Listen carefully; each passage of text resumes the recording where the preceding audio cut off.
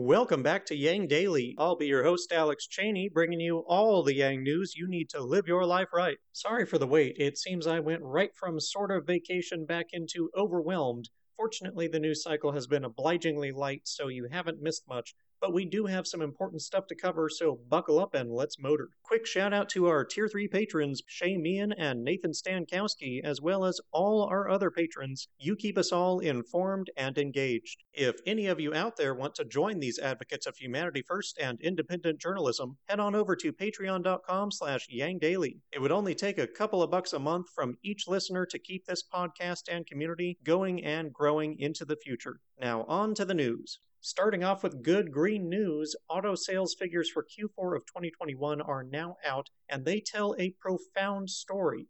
Even with demand for vehicles through the roof, every major automaker reported Q4 sales 20 to 50% lower than last year, and sales for all of 2021 were similarly down, showing how much trouble they are having with production if not demand. GM and Chevy were among the worst, with Q4 sales down a whopping 43 and 45%. But hey, Biden says GM has led the EV revolution, and their CEO says they're the current leader, so at least their EV sales must be good, right? They're fantastic. GM delivered a whopping 26 EVs in Q4. No, there's not a K at the end. Not 26,000, just 26 cars. Why is that great? Well, because the Bolt EVs they sell have a rather disturbing proclivity for randomly catching fire. Ergo, the less they sell, the better. It's what makes them the leader, protecting consumers by not selling their own dangerous product. What? You're not impressed? You think that it's bad that they can't sell EVs? Well, then I have more bad news for you, because 2021 was actually the best year for the Bolt sales, and they still topped out at only 24,000. Incidentally, Toyota outsold GM in the US for the first time in 90 years. So it's not going well for Legacy Auto. Oh, but did I forget to mention the good news? There was an exception among the auto manufacturers, which is Tesla, which, contrary to sales declines of 20 to 50%, actually grew their annual sales by an incredible 88%, crushing even their own historically high production growth of around 50% per year. They delivered well over 300,000 EVs in Q4 and nearly a million in all of 2021.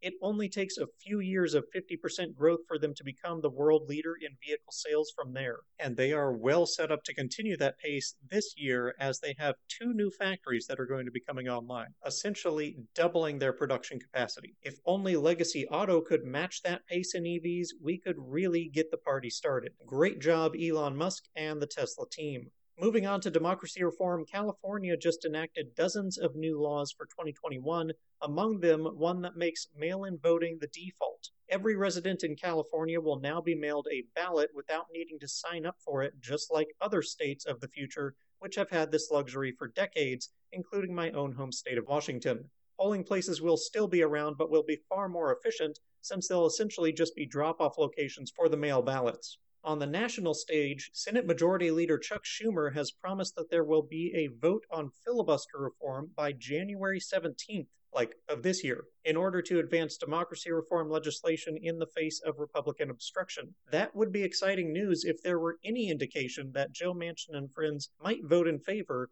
but they seem as opposed to a functional democracy as ever, so I don't have great hopes that it will be successful. I guess it will at least force all senators to go on record as for or against, and it will spur discussion on how to change the filibuster. Forward Illustrated is a new Twitter account you might want to follow, assuming you use Twitter. They appear to be an unofficial promotional account for the Forward Party, and they're putting out some good content.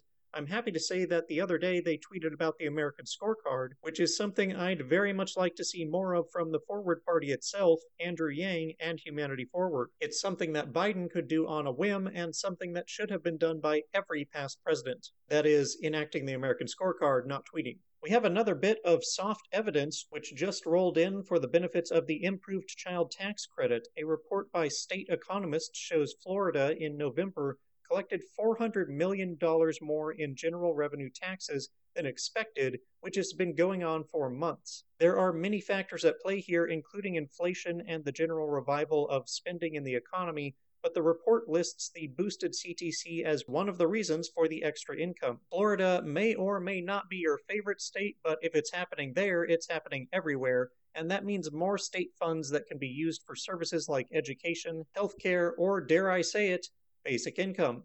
Or it could be siphoned off and wasted depending on your state government and how closely they're being held to account, but let's aim for the former. And finally, good news for anyone who wants to help organize support for Forward's mission but doesn't know how or wants to know more. Blair Walsingham is hosting a virtual how-to instruction session on exactly that tomorrow, January 6th at 6 p.m. You can register to join through the volunteer portal on Forward's website, link in the description. And that'll do it for today's Yang Daily. Bookmark and share the auto sales thread, mail-in voting, the filibuster vote, the CTC tax boost, and the Forward Organizer meeting. Flood Congress with calls, tweets, faxes, and letters using the easy volunteer contacts below. If you need help, consult the Income Movement Aid Database, the Mission Asset Fund, or United Way, and don't forget to Yang Daily.